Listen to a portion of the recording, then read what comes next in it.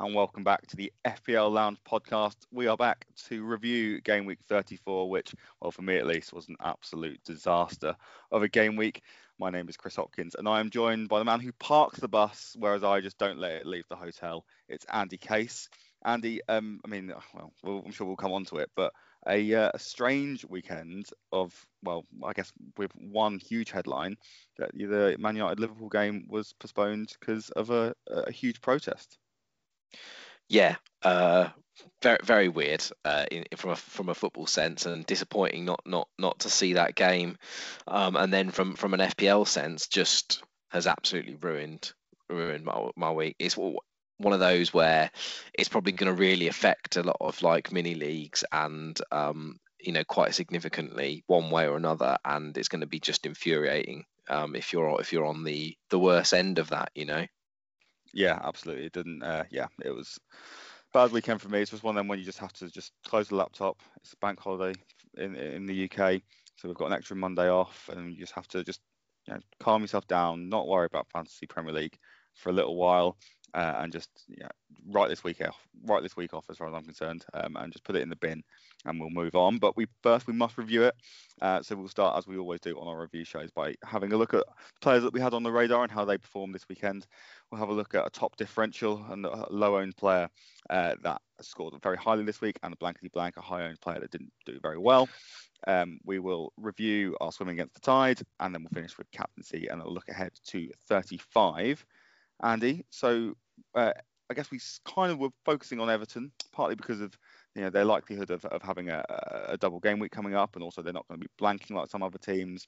There are a few teams that are doing that, but we were really looking at Everton mainly as a team with the best assets from there. They ended up losing to Aston Villa this weekend, who they will end up playing again in a few weeks. What did you see much of this? I mean, I guess from some of our players, we had Sigurdsson, DCL, Luca Dean. There were returns, but I mean, let's maybe start with Sigurdsson. I guess we like to see him start ultimately, because he's not going to be one of those that gets a return every week, even though he isn't the cheapest midfielder.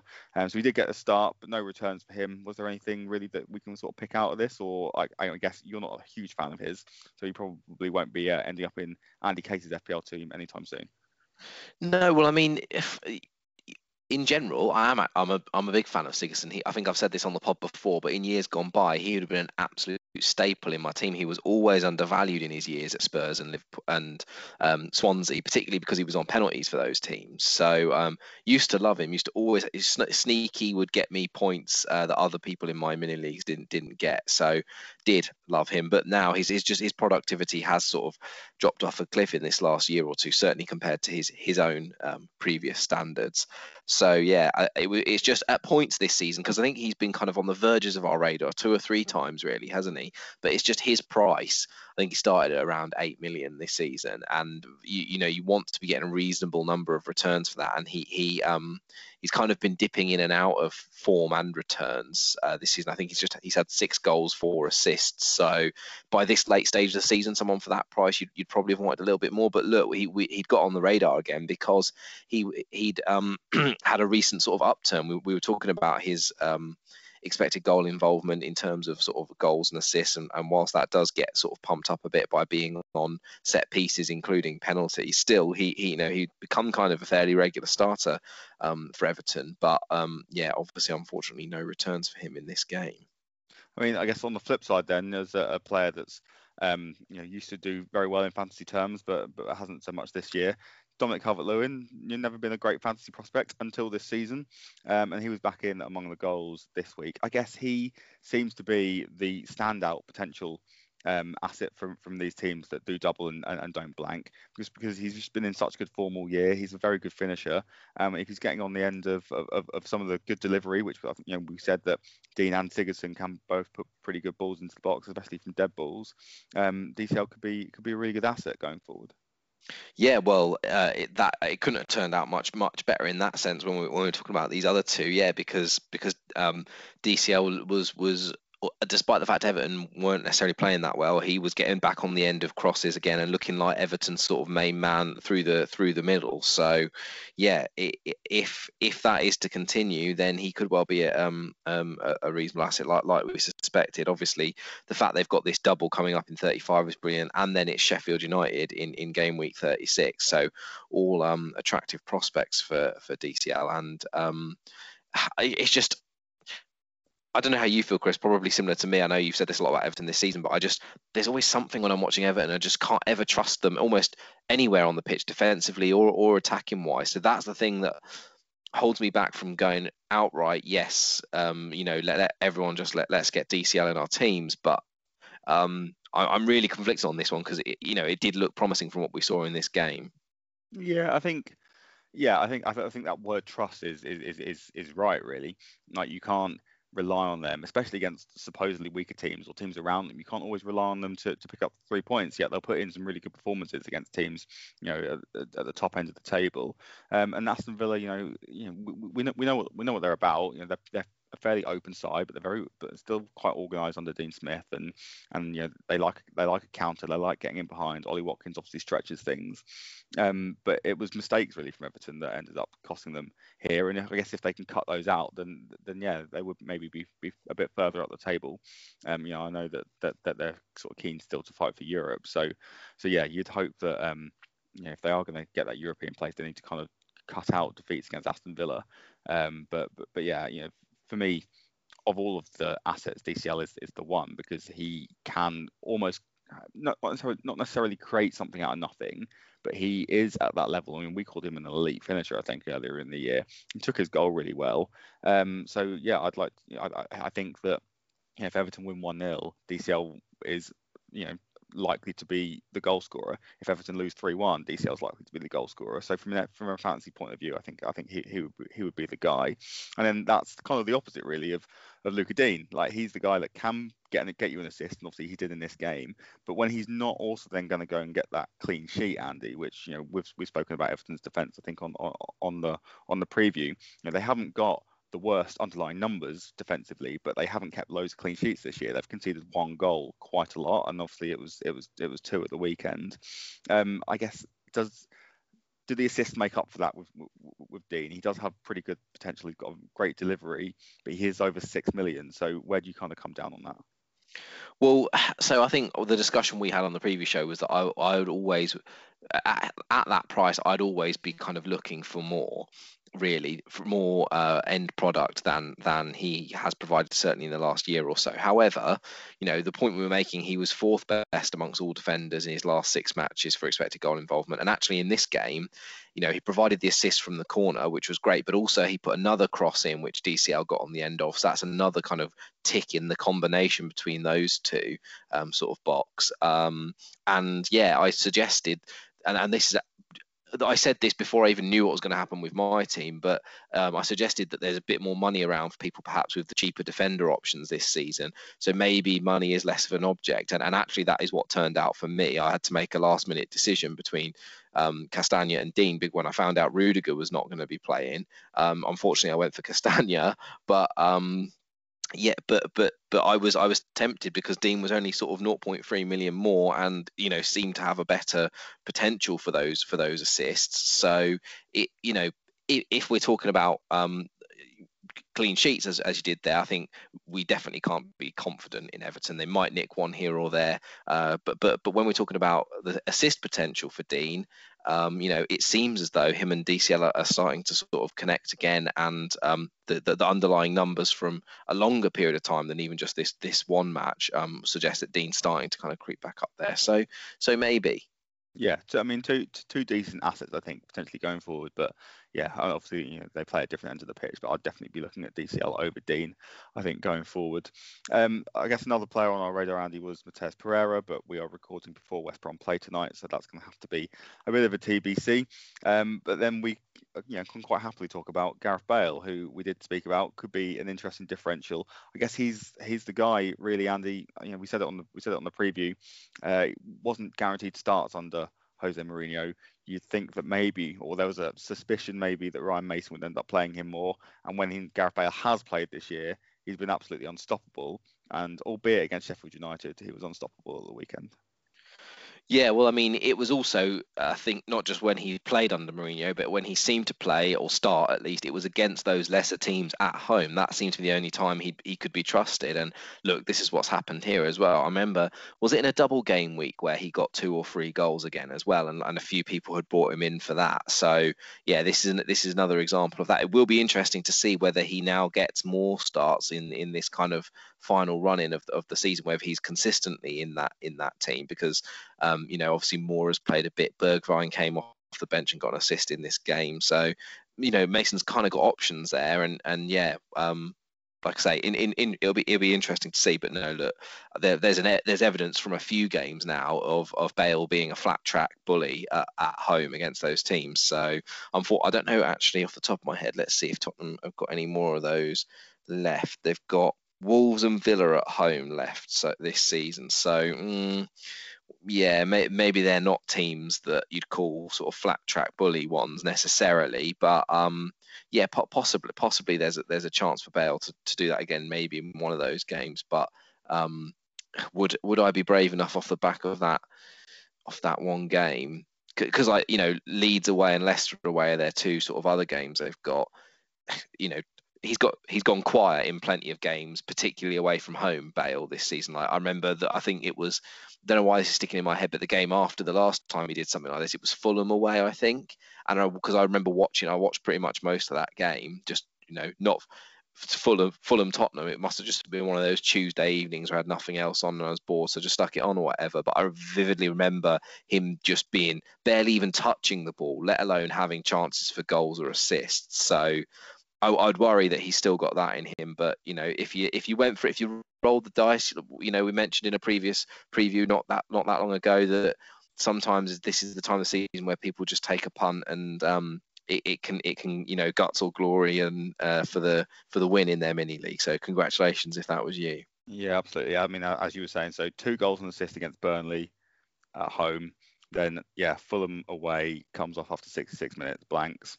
Then the next game he has, they were both in they were in a double in 26, and he had Palace at home, scored 2 goals, and then Arsenal away. The next one gets hauled off before the 60-minute mark. So away from home, not been so great for him. And obviously he scored in his last 2. Both of those were when Spurs are at home. So clearly loves that new stadium. But yeah, it could be I don't know. It's one of those. I find that a bit of more of an anomaly than something that I would concentrate on. Someone having, especially this year, with no fans, like having a player having particularly good home form. It just feels strange to me. But yeah, so be it. Because I can't see tactically teams setting up that differently away from home when they don't have an atmosphere to contend with. But I'm not a football manager. That much is abundantly clear. Let's move on, Andy. I mean, maybe we should just skip over top differential pretty quickly, because it's going to be Gareth Bale this week. 21 points from his hat trick, 3.3% ownership. I mean, that's going to shoot up this week. He could end up being the most transferred in player. Spurs have some really good fixtures. I guess what might stop him being one of the more transferred in, Andy, is because Spurs don't double this week, and there are teams that do. I mean, any more to say about him, really? I guess at this point we usually do kind of question, would our top differential go on our radar? And considering he was on our radar last week, I guess he stays there, but we're still not quite sure if he ends up in our team. Yeah, I don't know. Based on everything we've just said, I'm really unsure whether it is sustainable. I suppose maybe we've almost got to keep him on the radar, but then I'm almost thinking, like, at this stage of the season with 4 games left, like, what for? What is it? What is he on my radar for? Like, if he does a performance like that and I still can't convince myself to put him in the team, then there's got to be. Well, I don't know what he could do in this next week, because, like, let's say he does the same thing again this week. I'm going to say to myself, well, it's still only 2 games. Like, I've seen him go quiet straight away after a good performance a number of times this season. So this is just, he's managed to put 2 together, and yeah, by the time he's strong enough together for it to start convincing me, it'll be the end of the season probably. So I'm not sure. I'm really not sure. Maybe I'm sticking with Son by the sound of it. Oh, well, certainly over the 2 of them, because it's not like he had a bad week, is it? It's just Bale's had a ridiculous one. So Yeah, I guess last time Bale was really going nuts from an FPL point of view. Though Son's numbers did drop off quite a lot, didn't they? Because Bale seemed to be taking the headlines and scoring the goals all of a sudden. So yeah, will be an interesting one maybe to monitor, and also maybe for those Kane owners as well. Could be a bit of an interesting anomaly towards the end of the year. We've got a few honourable mentions, Andy, and you mentioned to me at the start, before we started recording, that lots of double figure top differentials this week. Our fan of the pod, or friend of the pod, sort of, Kai Havertz, who we mentioned almost on probably every podcast this year, 16 points, 3.5% ownership. Serge Aurier, 14 points, 1.5%. Aubameyang, Welbeck, Mendy, all got 12 points, and Aubameyang slightly more owned, 6.5% plus, but the other two hovering under 2%. Anyone in there that you might be thinking might end up on your radar? I know you're a bit of a secret Danny Welbeck fan, ex-United coming through the academy, but I don't know. It doesn't necessarily feel like he's the answer to those attacking spots. Serge Aurier, I think we're pretty much always have been in lockstep about him. He just is a bit of a defensive liability, but will get assists every now and then. Aubameyang too expensive. Mendy, maybe you were mentioning him to me before we started recording. Yeah, well, I think it's with it's interesting that there's only 7 fixtures played as we're recording this, and there's so many players, as you mentioned, in double figures. And I think what you've said there, I'm obviously a very predictable human being, or just consistent. Let's say that because you basically summarised what I think about each of those players one by one there, almost exactly. Yeah, I know you. Yeah. on Havertz, it's dangerous, right? This is dangerous because me and you have both got soft spots for Kai Havertz, and we found that there can be many players that you and I have actually ended up agreeing on. Our opinions assimilate, and we become a bit of an echo chamber. I think you and I perhaps a little bit on this show because we talk to each other so much about fantasy by just very doing this, right? So, however, when you add that into the fact that we both have a soft spot for Kai, and we watch him and like the way he plays and strides around the pitch, and then now he's doing this really dangerous thing, right, for FPL, where he's getting a few returns, looking good right at the end of this season. I think there's no doubt that we're going to be chatting about him loads during the off season, and then probably he's going to cost like 9 million, and we're both going to convince ourselves to get him in our team for the start of next season. So that's dangerous. But look, no, undoubtedly he's looking really good. Two good finishes. So definitely one there for Kai, because I think he could contribute to Chelsea towards the end of this season as well. So he could well be one for the radar right now. On Aurier, he seems to split FPL Twitter opinions, right? Because yes, he is a liability defensively, but you don't really lose FPL points for that. Like, the only worry about that would be if the manager decides not to start him because he's being too much of a liability. However, if he does play, you don't lose points for giving away penalties. Obviously, you're increasing your team's chances of not keeping a clean sheet if you're a defender and a liability. But he does do fairly well on the assist front. And he's quite attacking, isn't he? So, and he's got 2 here. So if it turns out that he's Mason's like first choice right back for Tottenham, it's maybe not the worst shout in the world. Again, with him, because I've not really been looking at him, it's price. I mean, I know he was around about 5 million, wasn't he? So that, feels like a lot to put into him. But like with all the other defenders I've mentioned recently, maybe money isn't so much of an object. So maybe Aurier, which I can't believe I'm saying, and then Mendy, as you pointed out, almost for similar reasons. I think you can't necessarily trust him, but if he's going to play for City, and that's the big if, right? But if he's going to play, because he started a few in the league, to my mind, really, I haven't got the stats in front of me, but just by watching Match of the Day every week, he seems to have been starting a lot for City in the league because they've been doing this whole rotation thing with the Champions League. So given that they've basically got the league in the bag now, he may well still continue to get minutes and starts, and he's obviously getting assists and even a goal, I think, recently when he has been playing. So maybe options there. But the other two you mentioned, Aubameyang and Welbeck, yeah, strikers who don't score goals often enough, so probably won't be looking at them. Fair enough. Let's go back to blankety blank then, Andy. And this felt like a bit of a weird one. A lot of the sort of top 8 most owned players have ended up blanking. Obviously, Jesse Lingard's still a bit TBC, but we've had to pick out Harry Kane here. I own Kane. I think you do as well. Probably put the armband on him this week. And ultimately, when Tottenham score 4 goals against the team that's already relegated in the bottom of the league, you'd expect Kane to at least get a return, and he got absolutely zipped this week.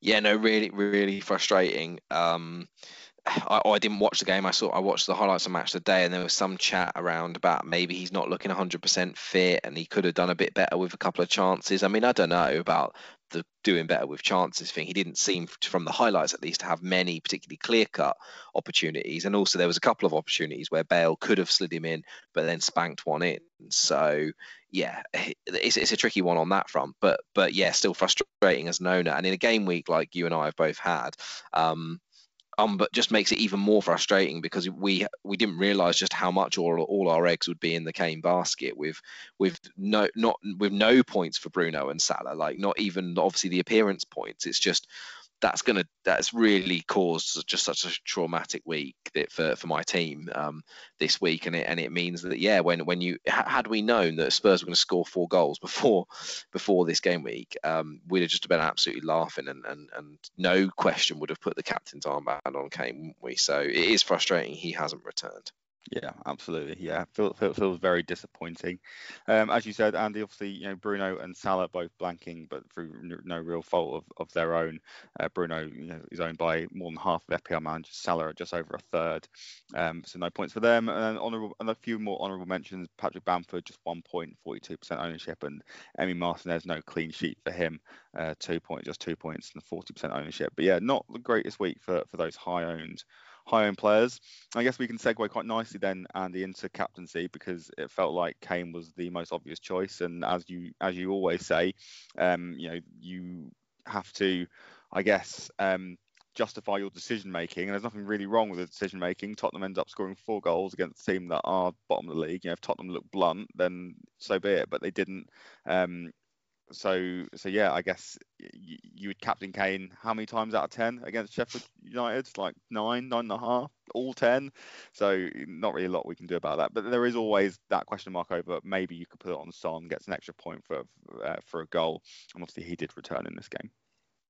Yeah, if you put it on Son, you'll obviously be happy, and if you had both, then maybe you had a bit of a decision to make. I don't think there will be as many people who have both quite anymore. But yeah, I think you can't really question the decision making either way there. Like you say, it's almost a bit of a moot point. And I wonder as well whether we can really question our own decision making on swimming against the tide, and perhaps that's why you've skipped past it here. But we need to I guess we need to decide whether we mention that at any point here with our swimming against the tide about Bruno, because obviously that's almost a null and void as well, isn't it? Yeah, I missed it on the sheet, to be completely honest. So yeah, that's why I skipped over it. It was complete accident. I mean, let's talk about it. Because we were swimming against Bruno being the second most transferred out. That was partly, mostly due in our eyes to a lack of returns. But we still think, to sum up, United have reasonable fixtures. He still has good underlying numbers, and on the eye, he was looking pretty good as well. So we felt no reason really to get rid of him. I guess just after we'd finished recording, he lit things up against Roma in the Europa League, and he has the ability to do that. But obviously, because United's game against Liverpool ends up being called off, nil point this week. But I guess we have to kind of null and void the swimming against the tide. But the consequence now for those that did transfer him out, obviously, great stuff this week. Well done you. But he now has probably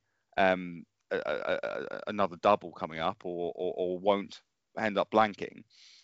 So if you got him, he feels like an even more of in my eyes, a must keep than he was when we were swimming against the tide.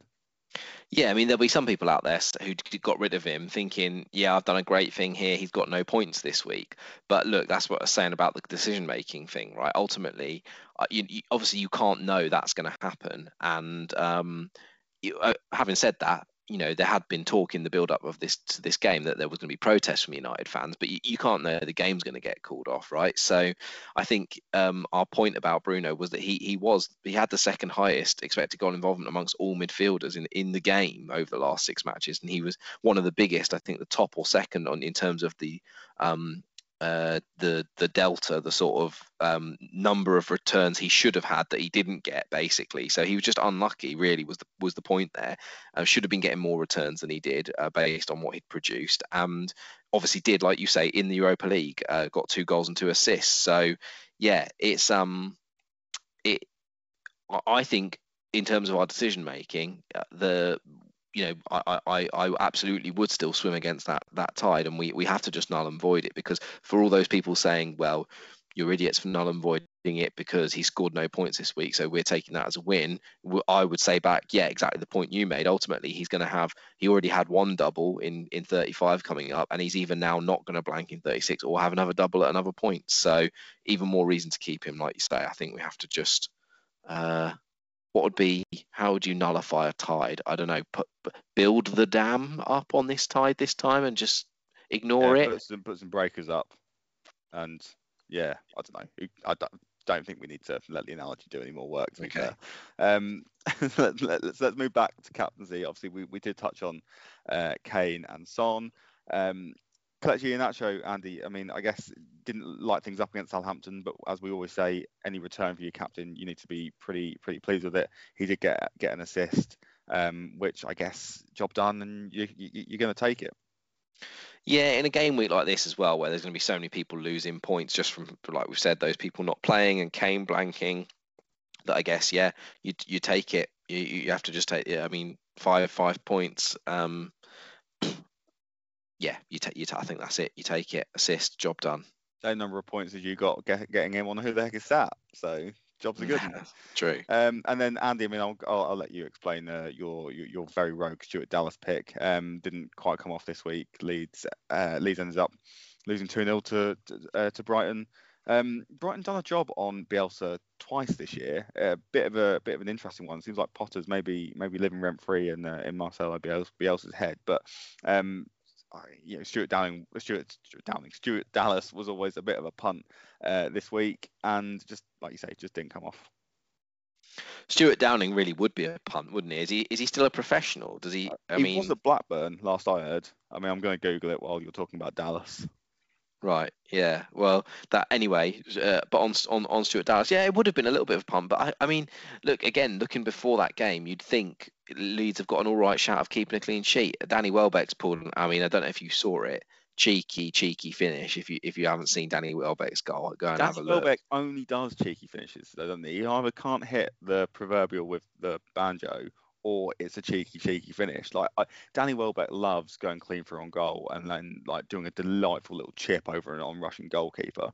That's I feel like that's his like MO, really. The ball's come down from a long way up in the air, right? And then he's like Cruyffed it with his right foot in, obviously sort of in between his legs, like direct from, that's his first touch from the ball dropping out the sky. So then it's on his left foot, and then he's just swept it past the keeper into the bottom corner. Lovely little goal. But no, those things aside, and then a penalty, I think it was for Brighton, the other goal. So I think the decision making, the point here is that the decision making is, well, do you expect, even if Brighton have been so bad on penalties this year, Brighton get a penalty and one kind of outrageous goal? Yeah, I mean, you don't expect Brighton to really get goals. So there was a very reasonable chance there for a kind of clean sheet. I guess we were just maybe stretching a bit in terms of the attacking returns, because I don't know whether it's just as simple as this, but without Rafinha in the team, Leeds, and it kind of stuck in my head a lot here as well, with Bamford having been in our honourable mentions in the blankety blank again this week, which has happened a lot recently. Just Leeds creating so little without Rafinha in the team, and it's almost like, if you're hoping for any attacking returns, whilst he's not, you might be waiting a long time, and we've got to steer away perhaps from those attacking Leeds players. Yeah, I mean, I was holding on to Bamford just because Leeds had some pretty good fixtures towards the end of the year, but yeah, starting to get a little bit frustrated, I think, and as you say, it has coincided, whether it's a coincidence or not, but it has coincided with Rafinha's continued absence. Let's leave things there, Andy, but then let's look ahead to game week 35. It's going to be a nice sort of double for a fair few teams. So plenty to look forward to. I mean, where do we even start? I guess transfer strategy perhaps has to be geared up for this, and I know that you rolled last week, so but anyone with free transfers or obviously even chips, this feels like a pretty opportune time to maybe think about using them. Well, the plan was to roll, but then I had to get Timmy C in because of old Rudiger being injured. So unfortunately, I couldn't do that in the end. And to be honest, I'm glad that I didn't, even though I would have liked to have had it here, because then that would have been even 2 fewer points that I would have had, even though my points total is so low. So I desperately needed to have anyone who's going to be starting in my team. But no, if you have, then you're going to be targeting, and obviously, as we said plenty of times, shouting out Ben Crellin here. He's got all the info. Have a look on his Twitter. But basically, there's a lot because of the FA Cup final coinciding with game week 36. There's 4 teams who, although there's going to be 8 teams on a double in 35, but half of them also will blank in 36. I mean, some of this is going to be impacted by whatever they try and work out what to do with Man United, Liverpool, but we don't know that yet. So kind of putting that aside, basically, if you can, I suppose you're probably aiming to focus on those that double in 35, but also still play in 36. And we went through that a little bit in the preview. It's Villa, Crystal Palace, Everton, and Southampton, which is why we focus a little bit on those Everton assets there. But I guess that's going to probably be your strategy. Yeah, absolutely. Yeah, I think it's or obviously if you have rolled or got 3 hits left, then maybe you can try and take advantage of this double, and then you kind of still covered potentially for the blank. I don't think from when we had a look, Andy, there wasn't sort of any team that had sort of a standout 2 very good fixtures in the double. So yeah, it doesn't seem, I guess just taking advantage by having that second bite of the cherry rather than must end up doubling or tripling up on a particular team because they've got Sheffield United and I don't know, no one's as quite as bad as them. Sheffield United and Derby from years gone by, all in the same game week. And then I guess, as always, Andy, we better mention Europe. Second legs for Arsenal, Chelsea, City, and Man United this week. Yeah, absolutely. And I guess, but all those teams in slightly different situations. Well, most of them, I suppose, will still be going full throttle this week. I wonder if there'll be any rotation from United from Solskjaer. Maybe not, given that they've had the weekend off here. But obviously 6-2 lead is a little bit different to the situation all the other teams are in. Arsenal 2-1 down, desperately need to win that game and get themselves a chance of the Champions League slot next year. And obviously City and Chelsea both in Champions League semis, which are finally poised. So will no doubt be, giving it everything and playing their first team. So that might affect, various like rotation and what comes up in the following game week in the Premier League. Absolutely. So let's leave it there then, Andy. We've been obviously taking part in the sort of football-wide social media blackout this weekend, but we will be returning on Tuesday back to the Twitter, as prolific tweeters as we are. If people want to get in touch with us on Twitter or on some other forms of social media, how can they do so? Well, they can find us on Twitter or Instagram at FPL_lounge. Have you been doing any more on the old Instagram, Andy? Not recently, to be fair. So maybe we need to up our game there because keep asking people to follow us on there if they want to, and not really giving them the content they need to see. But the odd week we put a little thing up. But you and I, we've said this before on the pod, Chris. We're both kind of just old granddads when it comes to this type of thing, right? Because neither of us really use it or have it or understand it fully. So we kind of focus more on the Twitter side of things. Where's that social media editor that you employed? Where's she gone? Well, unfortunately, the terms and conditions on which I employed her were quite loose, and she can just pretty much come and go as she pleases. So, no, in fairness to her, she does. If I give her stuff to put up, she doesn't really follow football or FPL that much, so she doesn't come up with content off the top of her head. We'd have to provide it for her. But look, there's 2 of us in this podcast, so you can feel free to text her some content for it as well. Absolutely, yeah. But she'll be under a different type of contract come July. So yeah, you have to sort that out. Right. Anyway, let's. You can also do remember to rate, review, and subscribe wherever you get your podcast from. It is very, very helpful to us. We will be back, I guess, recording on Thursday, Andy, for ahead of the double game week 35. So until then, thanks for joining us in the FPL Lounge.